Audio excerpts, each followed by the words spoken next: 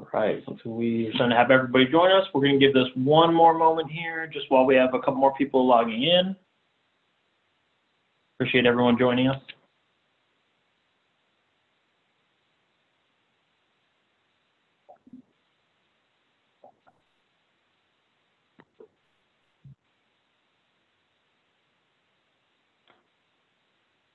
One thing I do want to say before we get rolling here is if you guys have any questions throughout the entire presentation, make sure use that chat box, use the Q&A. We're going to be going through them, making sure we save some time for it at the end. Great, sounds good.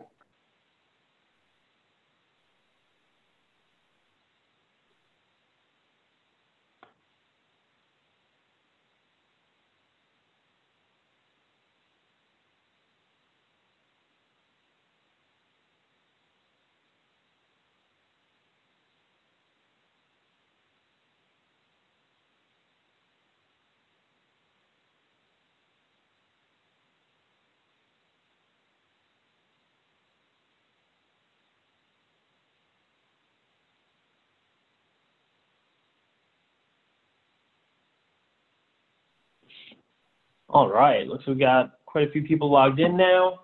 So I'm going to go ahead and get us started. So everyone, we are broadcasting this also live to Facebook. Just a heads up there, so you should be able to view it there as well later. We're also going to be hosting it live, or on demand, excuse me, from both the BVoIP and I believe the Scout side. So without any further ado, I'm going to get started. So thank you everyone for joining us. This is the next edition of the MSP Initiative. If this is your first time here, the MSP Initiative has a simple goal. That's just education back to the channel. We've looked out for the top industry experts. That's why we're here with our friends today from Scout. Idea being that we want to bring some of the industry experts out there to talk to you real life things, what's happening, and how we can help bring that to you, especially during these hard times. We know it's a weird time for everyone, and we want to help, and if we can add a couple tips or tricks to your day, make your life a little bit easier, that's our goal here. So without any more delay, I'd like to welcome both James Hatzel and Arun Abraham. Sure, James Hatzel here, also known as Jimmy from Scout, on Reddit and Facebook, but I have the pleasure today of introducing my good friend Arun, who is one of the most knowledgeable people in cybersecurity that I know. Arun's knowledge is also unique in that he's very technical and can understand the technical aspects of things, but he's also extremely good with customers and can explain very complex issues to people who don't have any technical experience. Arun's worked in IT for over 15 years. He's worked with Scout specifically for the past 5.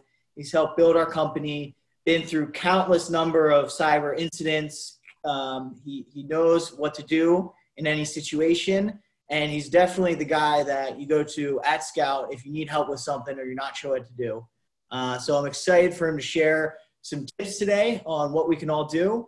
And if you have questions, please comment in the chat, because Arun is a great person to answer them. So I'll hand it over to Arun. Great. Thank you very much, Jimmy. I appreciate it. Hello, everyone. Before I start, I just wanted to wish everyone, I hope that everyone's safe and well through this crisis, most importantly. I know this has shifted and realigned us in a lot of different ways, and handling this crisis goes, I think there's various aspects of it that we all kind of look at, whether you're working from home, you're dealing with so many different technologies that you may have not used in the past. So I know a lot of people are going through a lot of major shifts. I know from the MSP market, there's been a huge transition of VPN accounts and things that they're challenged with. And what we're here to speak today is how such a crisis like this and how it's changed the landscape as it changes every day, as we know, and this has certainly changed it. So what I want to do today is kind of go through some of those foundations to highlight, and some of these include things that Scout has worked on, and this includes incidents. I was actually been working for the last 2 days on a couple of different incidents, and I'll speak to aspects of that without disclosing any specific information. to kind of realign you to kind of how it's real. So these things that I speak to you today are not just things you should do, why you should do it, but these are things that we're actually working on currently with a lot of customers. So no matter how much has changed, the one thing for sure is the attackers and the threats have only gone up. So I want to go through this. And again, if you have any questions, feel free to put it in the chat window, and I'll be able to answer those towards the end. Again, so today I'm going to just speak about a couple of different areas. One is around device management, how we have to manage the inventories and the devices that we have, because I know many people have devices they've had at home that they have used for corporate access. Some had to run out to the store to buy some, and some are using their machines at home. So again, how do you make sure those are secure and protected? Email is always a key aspect of it. It continues to be, along with that endpoint that you're using now with that. Remote access, VPN being one of them. And we'll talk about RDP, which many businesses, especially the MSPs in the SMB market, are very familiar with, as well as home security. How does that play into the mix? Video conferencing. I mean, you hear enough about Zoom and various other technologies that have been shifted in the market and increased, and privacy issues and things. What can we do and think about that, as well as the infamous wire transfers.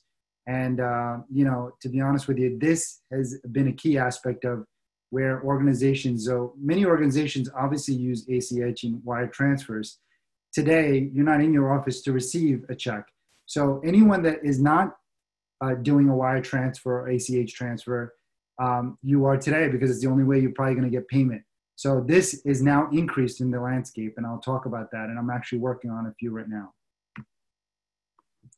So device management. When we think about our devices, you have your inventory. Number one, do you know what you have that's running, that's connected to your network, that has access to your network? So when you have a device at home and it's connected to your network at home, and your users are connecting back into your environment, at the point they actually connect into your environment is where the biggest risk is. So that's where VPN comes in play. So when you think about your inventory, what is the inventory of what you have out there? Who's using their own machine? Who's using a corporate supplied machine? And the machines that you just bought from Costco or Walmart, wherever you picked it up from, is it where it needs to be, right? And what's being stored on that, right? So in terms of how much are you utilizing, and where do you have centralized data and restricted data? And now are users able to get that data and keep a local copy of it? Implementing patch management. Now you have machines that were on-prem and now is actually remote. How are you making sure that those are patched and maintained? Mobile device security. If you think about various aspects, that becomes a key point of where people communicate. What are we doing about that? Encryption. And so these are the different areas to kind of think about from an overall device management. I'll go into these a little bit deeper along the way, but when you think about mobile device, I'll hinge on that for a minute because most of us use it. Look, this is regardless of whether you're working remote or not, but mobile devices that people are using, are the applications that they're using, are they getting it from a Google App Store? Or are they getting it from Google Play Store, right? So again, is the permission set up on those things properly? There's an application called Lookout. You can actually download it for free. It actually has, even on the free version, when you get an email and you click a link, it actually checks if it's a malicious link. So there are things you can do on that. And then encryption. Encryption's always been a key aspect, right? So when you have these machines, you have encryption at rest, which is that your drive and the laptop is encrypted fully. It could be encryption within a file. Then there's an encryption from point A to point B, SSL, right? So where are things being encrypted and where are things not being encrypted? So these are just some of the areas to kind of think through for your own. And again, I can answer any questions specific to any of these areas later or afterwards as well. This goes back to the previous kind of slide, right? Hardening these machines, making sure they're patched. The fundamental of security, when you get a threat and you have a threat, whether it's through email, whether it's through an insider, whatever it means it might be, that if your machine is patched, the ability for that to detonate on your machine considerably goes down, right? So patching is critical. It's fundamental and it's critical. I could talk all about nation states and a lot of different things, but I'll be honest with you, most of the things that we do, it comes down to basic hygiene, right? So patch management is critical. It's also not easy. I know, especially when you're an IT person, like, well, why don't you patch everything? Well, because I have a machine that has an application that is critical to the business and I can't patch it. So then you should think about, how do I mitigate it, right? Where do I put it aside and how do I deal with that? But patching machines that are remotely are very critical because you may not have access to it. So letting your users know or how they can do it is very important. Removing unnecessary services. I mean, they're using a machine at home. Is that a shared machine that they're using with their child for, their school? How is that being used today? It might be very different than it was a month ago because maybe it was your own machine. Now your children need to use it a lot more for their school classroom. Encryption, like I mentioned earlier, Bluetooth, services that you don't really need. If you're on a Mac, you have Bluetooth. Do you need it? Disable it if you don't need it right now. And then, automatic running of files. Is your Excel set up in a certain way to run files? So again, hardening, looking at that machine, knowing where your machines are, knowing what they are, knowing if they're patched, having them patched is very, very important, as fundamental as it is. When we look at emails, the key aspect of how entry is, social engineering is top of the list. At Scout, there's two things that we really zone in and focus on. We look at a lot of different things at Scout, but one of the two things that we look at are business email compromise and ransomware. Those are things that you're probably familiar with because either you dealt with it, you've had attempts on your own accounts, or your users that's had it. So look, there's things that are a lot of the same.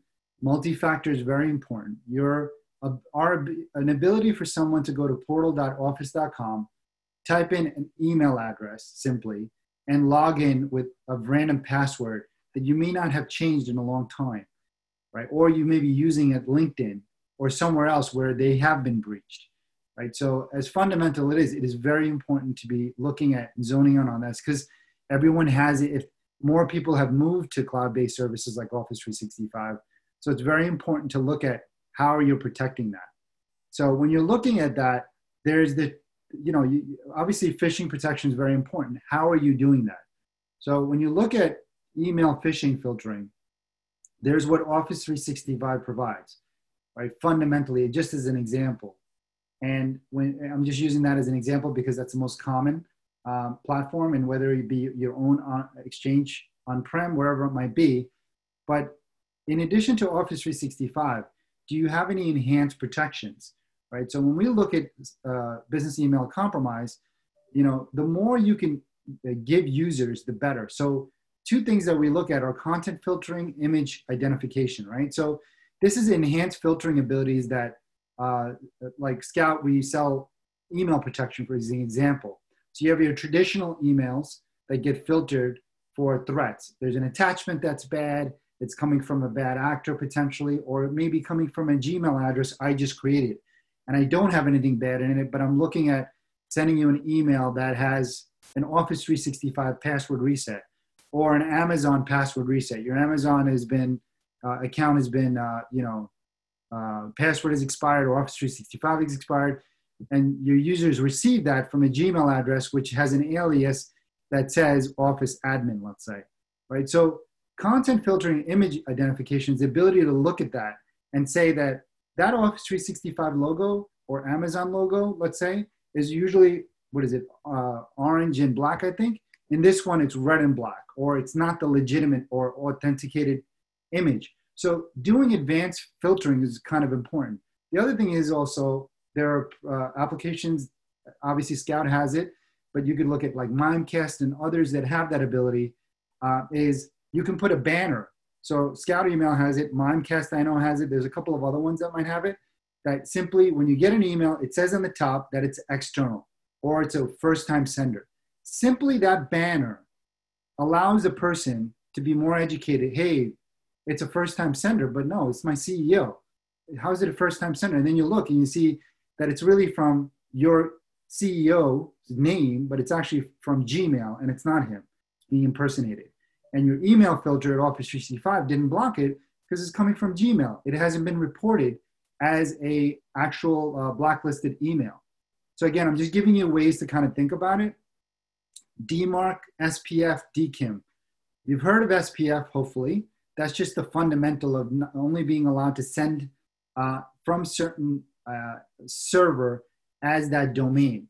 But there's a thing called DMARC and DKIM. It's another layer of validation with a key exchange that happens between the sender and the receiver, and then validating back. You should have that enabled. DMARC is an additional layer of avoiding impersonations of your domain from emails that go out. If you want to go check if you have it, or if you think you have it and you think you have it working properly, is also important. One of the things that we identify quite a bit is, number one, most people don't have DMARC and DKIM enabled. Number two, if they do, it's not working properly. So if you go to just like ValiMail as an actual application, it's actually a way to enable DMARC easily. They just help you enable it. It's a service, you pay for it. But they actually, if you go to domain-checker ValiMail, you can actually put in your domain and see if it's not just if it's set up, if it's set up properly. What we find a lot is that people say, oh yeah, I have that set up. And then we go, we're like, no, it's not set up properly. Like, oh, there was something missing in it. So again, that's a way to validate and reduce that. As far as, tips, this is just education that you all know. Don't click something you're not sure. If you look at the from sender, hover over that link, things that security awareness training has already taught you users, and I'm sure that you know yourself. But again, layers of protection, look at the images, verify the sender, look at what's going on. So I'm not going to go into that as much. I think this is a lot that you hopefully know or your users know. Endpoint, again, having advanced endpoint. If you think about the perimeter is gone, right? It's gone. You're right now working out of your house. That is your perimeter. That endpoint is your perimeter.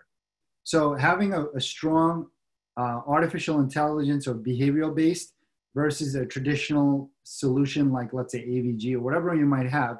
So when you look at, like, Scout has one that we use and we partner with Cylance, but there's others like CrowdStrike or others that are more AI driven that look at, suspicious email that looks like a ransomware, for example, that looks like one from before.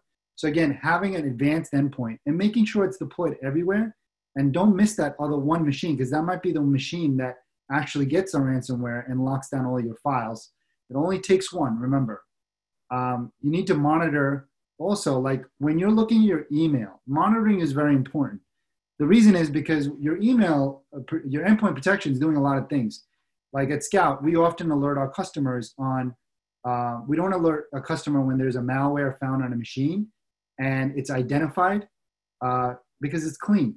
As long as it's clean. But when it is quarantined or when it's failed to clean, we actually alert our customers, and you'd be surprised how many virus programs quarantine or more fail to clean. And it's important that that is known to the customer and the user. Again, ensure your updates are there. PowerShell scripts that are running. These are advanced endpoints that have the ability to identify PowerShell scripts and block them or mitigate them. So Cylance for us, it goes through 3 phases. Phase 1 is monitoring. Phase 2 is blocking. Phase 3 is script control. Kind of just shows you what an advanced one does and how you kind of train that up. But again, having the proper endpoint protection is very important because that is your perimeter. And if you think even further, where is your perimeter today is really your identity. Your identity is your perimeter. The ability to, not have that disclosed in any way. There was a malware called exploit.it. I don't know if you're ever familiar with it. It came out like a year ago, 2 years ago.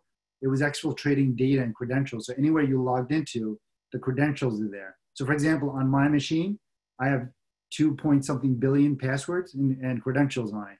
So if you're not regularly changing your passwords, it's out, it's available to the threat actors. So just remember that.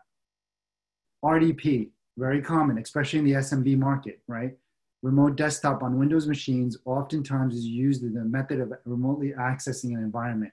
It is the #1 thing that is identified from the outside. So environments are being scanned on a repeated basis for RDP attempts. It's actually using legitimate credentials. So when we start monitoring customer, we often find on the firewall continued attempts of usernames like admin or actual usernames like J Smith, J Smith1, things of that nature that correspond to actual people that are in the company based on, again, reconnaissance, social engineering, it's not hard to identify it. So if you do have RDP in your environment, one, don't leave a box on the outside with RDP. Like number two, think about other ways you can do it using default ports on it. So again, RDP should just not be remote access as a whole. You should limit it. Idle times, do you have that idling out at a certain point? Do you have two-factor enabled, right? Multi-factor is fundamental. Going forward, if you look at Microsoft's whole approach is to get rid of passwords. So you don't need passwords anymore. Think about the beauty of that. Like, how is that even feasible? Well, it's feasible because go forward strategy on authentication. Remember I said that your identity is the new perimeter? So a lot of things don't matter. I have your credentials. Like I said, I have it on my machine, a large number of it. So do others. So if you think that identity is your perimeter, how do you get around it? Well, you forget the password is going to safeguard you. So what's happening in the market right now is they're moving into multi-factor authentication combined with biometrics. If you think about your mobile device, you probably have a fingerprint that enables your device to start up. Most machines you buy today have a fingerprint. My MacBook has a fingerprint. Most laptops, either it comes with it or it's a pretty simple option to enable. So again, if you think about going forward, biometrics, multi-factor, a key aspect of going forward. So again, think about multi-factor as a fundamental key strategy to protect yourself. VPN connectivity, again, like I mentioned, there are fundamentals of idle timeouts, rebooting machines regularly that you're accessing these environments, split tunneling. For those that are not familiar with that, your VPN configurations should be set up where the remote user that's connecting in on a VPN connection cannot continue to access their network locally, right? That they have to go through your network. The reason is because now you have a point of entry between the local network at that home and whatever it's connected to and your corporate network. Now the danger and the way you have to look at it is like, well, the problem is, Arun, when I connect and if I have it where my users are using my internet, one, it's latency, it's slow. Number two, it's using my bandwidth. Now that's the trade-off between security in that case and the fact that you want to make sure that you have control and you're filtering anything that's coming into your network. So the thing with that is that you have to think about, why is someone VPNing into your network? Is it to access their email? Well, why aren't they using Outlook Web Access or OWA or some other means of getting to their email, right? Maybe they're not trained or educated. What are the different other applications that I have that might have a front-end website or a web page on it? Either exists, is available for me to enable. The more you can remove VPN access into your environment, the better you are. Your users remotely should only VPN into your environment to access things they couldn't otherwise, because email is a top contender of that, right? So if that's what it is, do they really need to access VPN? For those that do need to access it, are you limiting those to only get to those things that they need? So in many cases, especially with this whole shift to remote from work from home, a lot of users don't need full access to your entire network. They just need to get to their finance app, or they just need to get to their other HR app, which happens to be in your environment. It happens to not be available other than through VPN. Question is, are you giving them access to more than they need? Because if they have a malware on their endpoint, it's able to now bridge within your network. So you really want to limit that as much as possible. And again, is your VPN device updated? Is the client's VPN client and updated, as well as your own hardware that you're supporting for VPN and firewall? Home security. Now, this is really, really important, especially at this time. And you may not have thought about this as much, but Scout actually sent an advisory on this probably about 10 months ago, where home routers were continuously being hit for breaches. If you think about, when was the last time you ever updated your home router? If you ever did. Your Wi-Fi. Now, if you're a technical person, you probably change the default password. You probably have the encryption enabled, strong passwords, but does the average user at home, and all your users have that, have they ever updated their Wi-Fi, their Netgear hub, right? So if you think about the routers as your cable company, is that being updated, right? So that's a point of entry.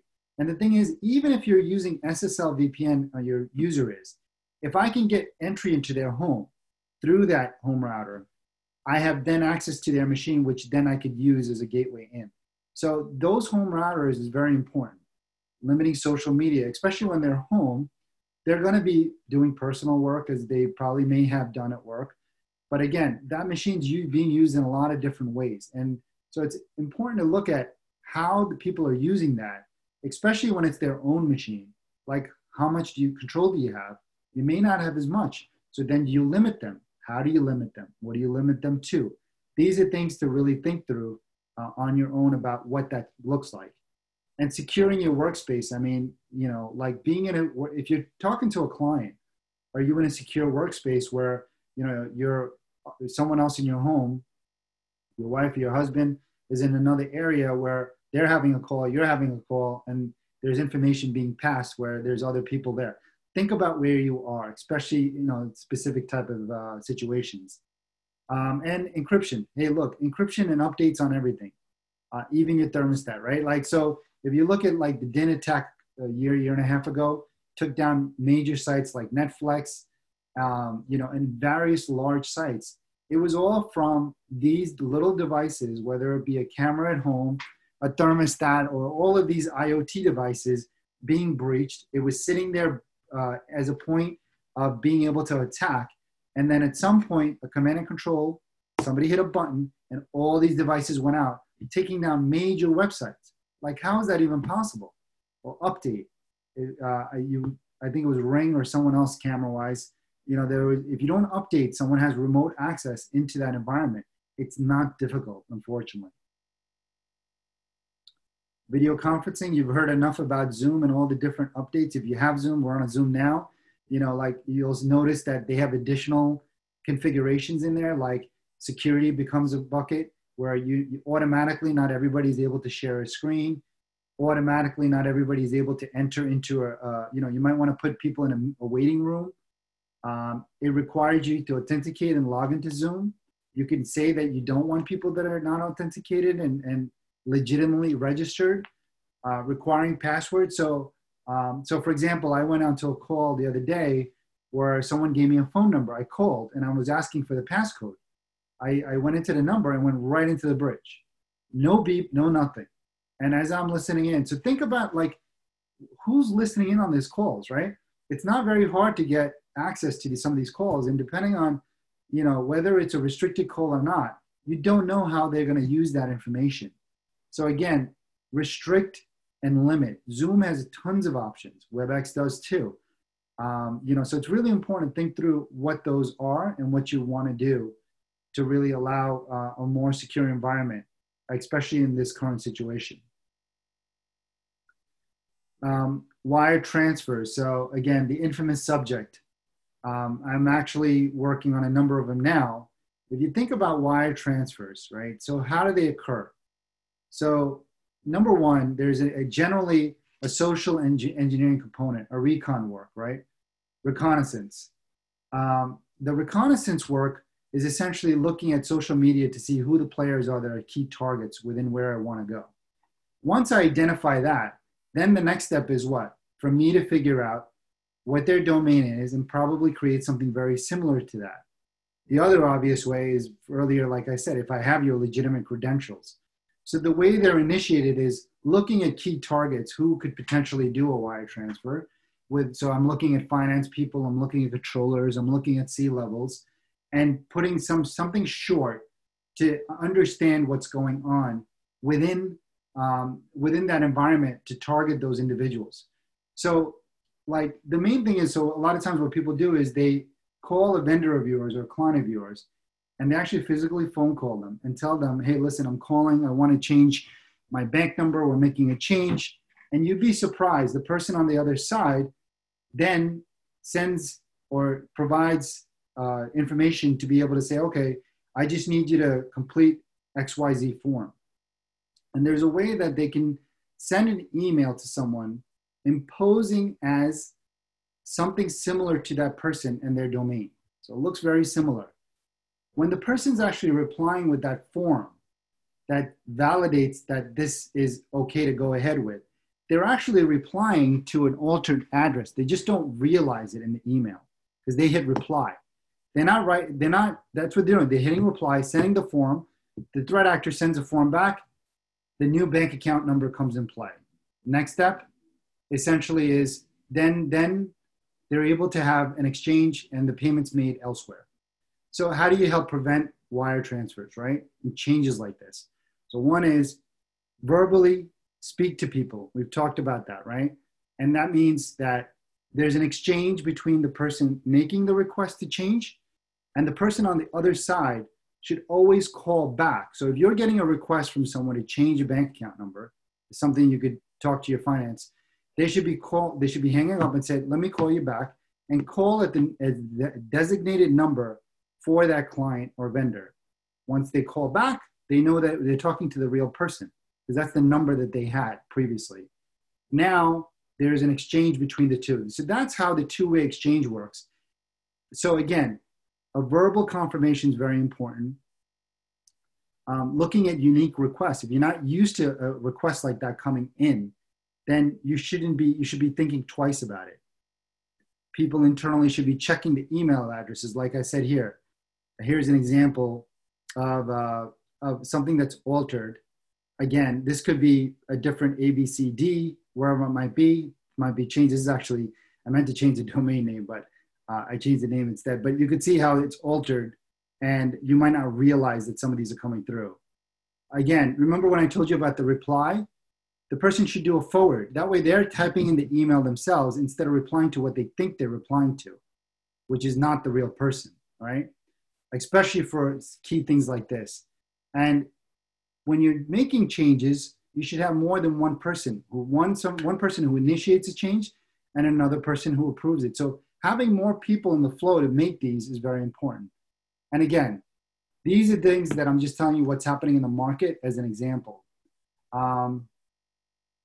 So I'll leave any other time for questions that you may have.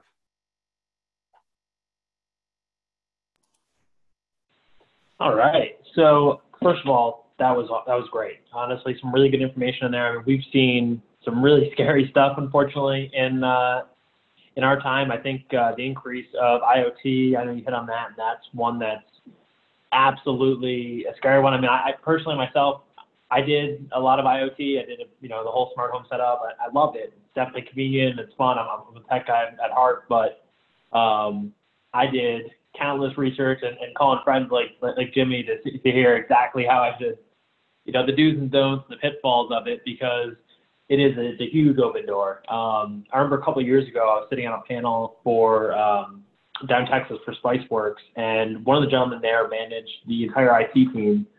And he had a terrifying story about one of the teachers had done an overseas exchange program, was over in China, and ended up bringing back, he described it as almost a Furby, if you remember the toy from the 90s. And it was almost a Furby with a screen in the chest of it.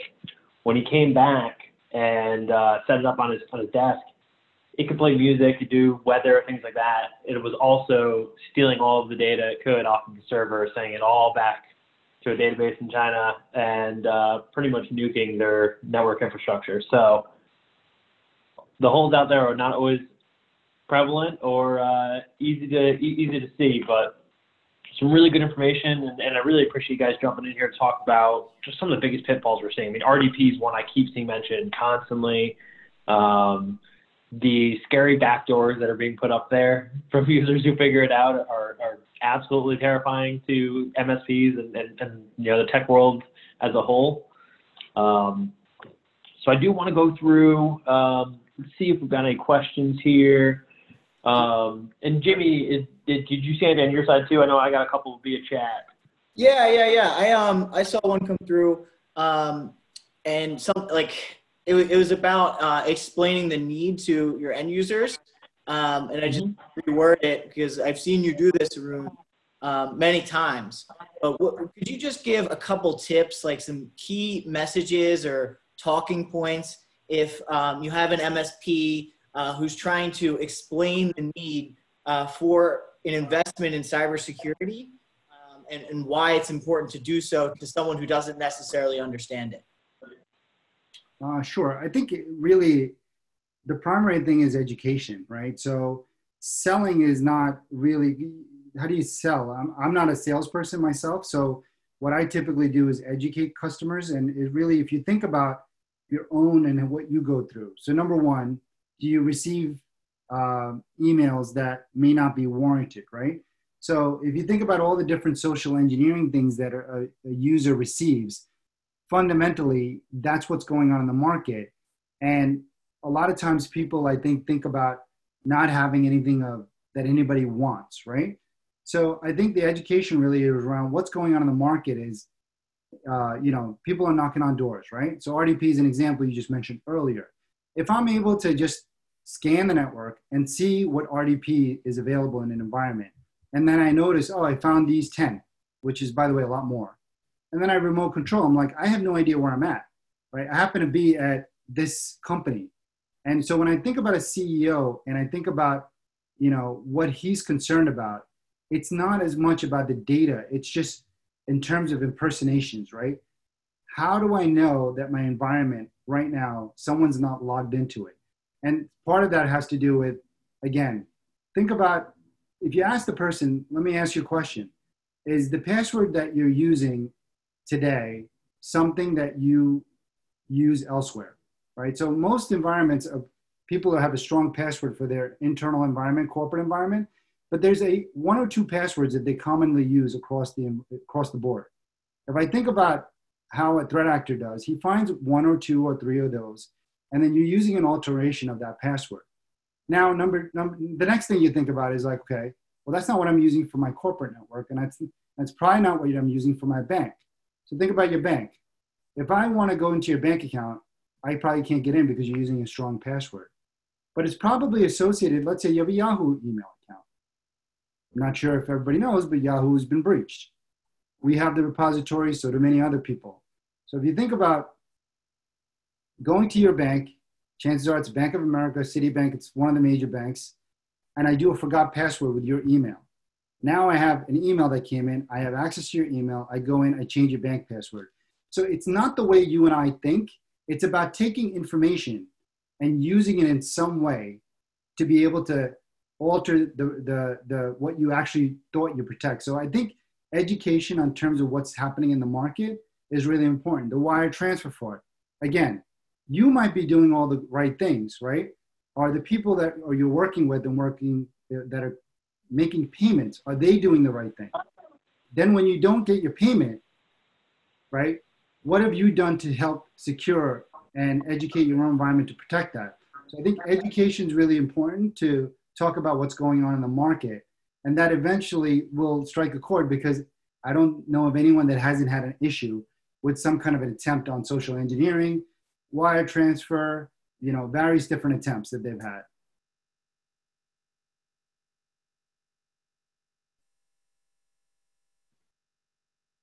All good information, and I think these are definitely things that people are going to start to encounter more and more, and they've got to be. You're right. It's at the core, it's always going to be education. I actually have a quick follow up to that, but before that, we had a question come in from Thomas. Actually, had two good questions. He just dropped the second one.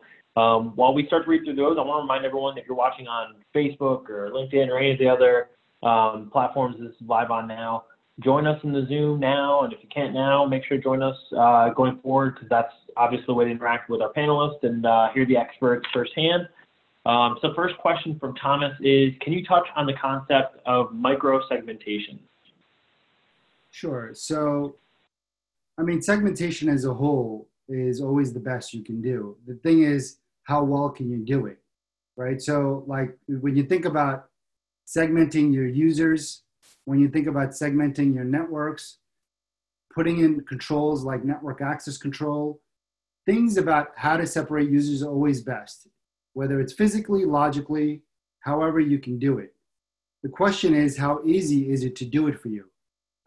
There's actually I don't know if anyone heard of this application called AppGate.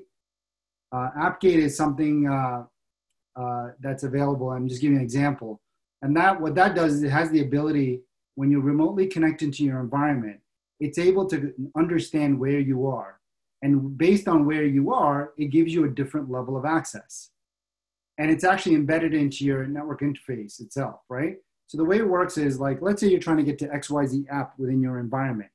If you're logged in from New York, you get it.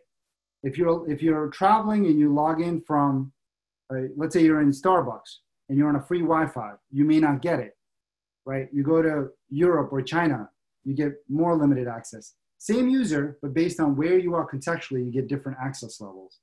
Now I'm just giving you an example of it. So I think in terms of segmentation as a whole, I think it's a great thing to do. In PCI world, you have to do it, but it's a matter of your ability to do it and how much change it requires. But I definitely think it's a great thing to do. Absolutely. The second one that came up from Thomas was, what tools are you seeing for tracking the education component required? For tracking the education, so there's two different ways. So one is getting it educated yourself. And then second is for education on your users, right? So just in terms of education for your users. Yeah, he said users. Okay. He just followed up. Okay. So when you talk about education for the users, I think there's a lot of different ways you can do it. So one is you as a individual for your MSPs or as an IT person, you can educate your users by, providing newsletters, different ways that you can communicate it that way. There's external places you can go, like KnowBe4, for example, is a place that you can log in and get an account. They do social engineering on top of the education. There's some free ones out there. If you go to Mimecast, they have a whole bunch of free videos. Some of them are comical. So there's different sources, and depending on how much you want to spend. But I think that we all get a lot of different pieces of education around cyber, and it's very hard to figure out what is it that I really need to communicate to my users. So I think, like for Scout, what we provide is we do threat advisories for our customers. So we get around the room with all the things that's going on for the week. We identify one or two things for the broader market and all our customers use. We try not to be Microsoft or Cisco. We talk about other things. And we'll bring Microsoft, for example, if they do an off-cycle release patch, we'll communicate that, right? So, but it's a pool of people to kind of pick and choose what is the best thing for the broader customer base that's helpful. So that's our ongoing education. For your users, I would kind of think about it the same way. What's the most effective way for them to be educated? You also should think about, when you talk about segmentation, like your users have different levels of access, and as a result, you may need to educate them a little bit differently. So for example, at Scout, when we work with our customers, the way we educate the general user population is very different than the C-levels or the finance team. If you think about key targets, high value targets, we call it, right? It's basically your finance team, HR, C-levels, and IT. Those are our high level value targets. When we do pen testing, that's who we go after. Because the IT guy probably has a file called password.txt he forgot about, sitting somewhere in his environment. The finance person is a great target for financial. So if you think about those people, you might want to educate them a little bit differently. That might be putting them in a room together and going through a very short but engaging kind of exercise. So many of you have heard of probably Have I Been Pawned? Go to Have I Been Pawned, right? Go to Google if you don't know how to spell it. It's not how I just said how it's spelled. And put in your email, but have your users put in the email, their own email address, and that's education, right? Now you see, oh wait, I do go to these places. I did register. And oh, I didn't know they had a problem, right? There you go. So Jimmy just put it out there. Have I been put? And the thing is that's just education. It's making it real, right? And then they said, well, I didn't go to this place, house.com. Well, if you didn't, somebody else did on your behalf, and they used your email, right? So that's just an example. Education, I think, goes in different ways. It's not always about forcing someone to sit through a 1-hour video, which, to be frank, for me is very hard. So I can only imagine for a regular user who really, so how does it value them? And I also think the way we do it at Scout when we do these on sites for these limited populations is like, I would bring in their personal, like, for example, your personal and your corporate are all kind of one. For example, when I was talking about wire transfer frauds, a lot of the time, wire transfer frauds, you're looking at the C level. He might have a Facebook account or something, right? So most C-levels don't. They're like, I don't need a Facebook account. Well, I know who your daughter is. I know who your kids are. Your wife may have one. And they just tag that they're on a trip to Caribbean. Well, now I know you're on a flight somewhere or you're going. So then I email somebody your location that, look, I'm trying to close a deal. I need this to occur right away. So there's an urgency, there's information, all this kind of combines together. So again, education's key. Absolutely. Looks like there's one more. He says, thanks, I was looking for an LMS specifically aimed at the security and compliance. The only one I found was called Compliancy Shield or Track Compliance, but it enables you to also include security content. I do not work for them, just found it to be pretty good, was not sure if anyone else had a good way of doing this. Yeah, well, I can tell you, I actually, Jimmy will tell you, we actually did a session on New York Shield and CCPA recently. Mm-hmm. So, look, as far as the compliance, I would say there's just a lot out there, a lot of free content out there. But I would say as far as learning management systems for your users, I mean, I'm not aware of one for compliance, for security as well. Like compliance is a whole different angle, right? Like, and I think that it becomes challenging to explain some of this, but I think it is important. I'm not aware of one offhand for compliance. From a security perspective, like I said, I think there's a number of them that are major players in the market. But I would say that, with the content and all that's there, I would personally say that, educating yourself and highlighting some of those points for your users is probably the best way to do it. But I think that's something that we can come back to you with, because I don't know if a platform for compliance specifically, especially for the user base, I know there are certain things out there that you can use to learn for, if you want to focus on something like CCPA, GDPR, and things like that, but not for the standard user base that I'm aware of right now, that I would recommend, I would say. I'm aware of a bunch of them. Absolutely. One thing I think MSPs are probably going to run into a little bit, are you guys seeing this on your side? So everyone's already paying for some sort of security application, solution, et cetera, for their office, right? And that's protected usually pretty well and has backups and, firewalls, everything all set up. Now everyone's moved home. Does there have to be, is there a need right now for a second level of security? Right, and is there going to be a pushback from that user of, well, hey, I'm already paying you to protect my office. Why don't you shift that over and protect my home? And obviously, there's a huge education there, right? Because there's still data held at the office. There's still things that need to be protected live. What do you think should be the route for education there? I mean, do you see this being an issue? So just protection in terms of for the user, not without all the protections they have in their corporate location? Correct. So the corporate location is still being protected, but now the home location is obviously a huge gap, right? It's being accessed constantly back to. Yeah. I'm sure people are saving things onto the desktop and all the things we're not supposed to do, but it happens. Do you think MSPs are going to see a major pushback from the push for them to charge a little bit extra to put that protection on those end client machines? Yeah. So I think it's certainly an opportunity. For all of us. I think that MSPs are doing a phenomenal job with all the changes that's been in the market, starting from day one when they had to set up the VPN accounts to day two as far as making things work. And now like thinking about security or starting to think about that as things are settling in or things are happening.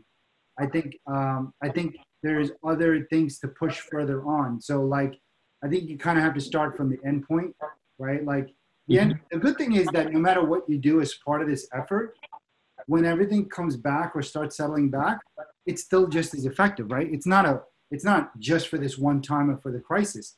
It's always been there. The endpoint has always been a key point of an area where you have data leakage. I think that you have a much larger area for data leakage to occur now, like you said, when people are saving it elsewhere.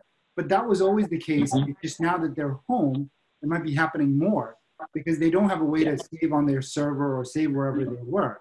So I think that organizations have to think about standardization from the fundamentals, from what's the endpoint that you use? You're using it everywhere, right? Endpoint protection, that is. What's the centralized authentication? Single sign-on, Okta, as an example. or whatever the MSP recommends, right? Is that being thought about? What are different aspects? What are some SaaS services that they can start recommending? So I think that the endpoint and working through like those points that we discussed today, I think are very critical to kind of put together in a way for like the home network. Right? You can do all that you want, but the home network is not being maintained and managed. Well, that's why you want to secure that device that they have at home to the best of your ability. From endpoint, you want to filter and control that email flow where most of the social engineering is happening. That includes the right advanced email protections. That includes enabling DMARC, right? This is additional work. So I think that's all things that ultimately that needs to be a point of focus and maybe an initiative and a project as an opportunity to have conversations for MSPs with their customers. Absolutely.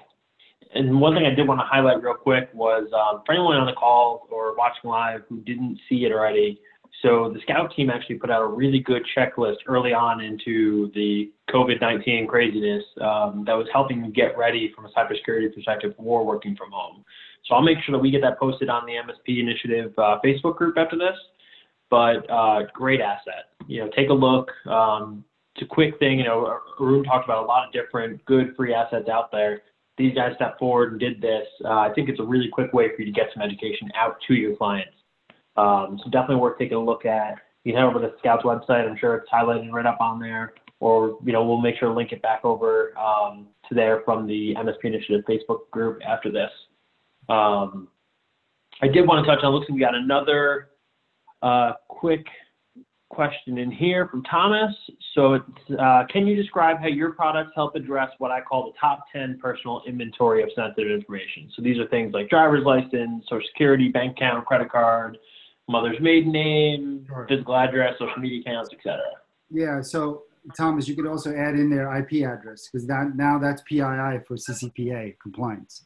So I think the way to address that is there's a couple of different ways. One is obviously data loss prevention, right? DLP products. They can be on your firewall, they can be on your endpoint. It's not cheap, but if that's your requirement, depending on what kind of compliances you have, it may be something you need. The other way is there's a product called Varonis, which many of you may be familiar with. Again, another way to help identify data. I think data mapping is really important. Data classification is an exercise.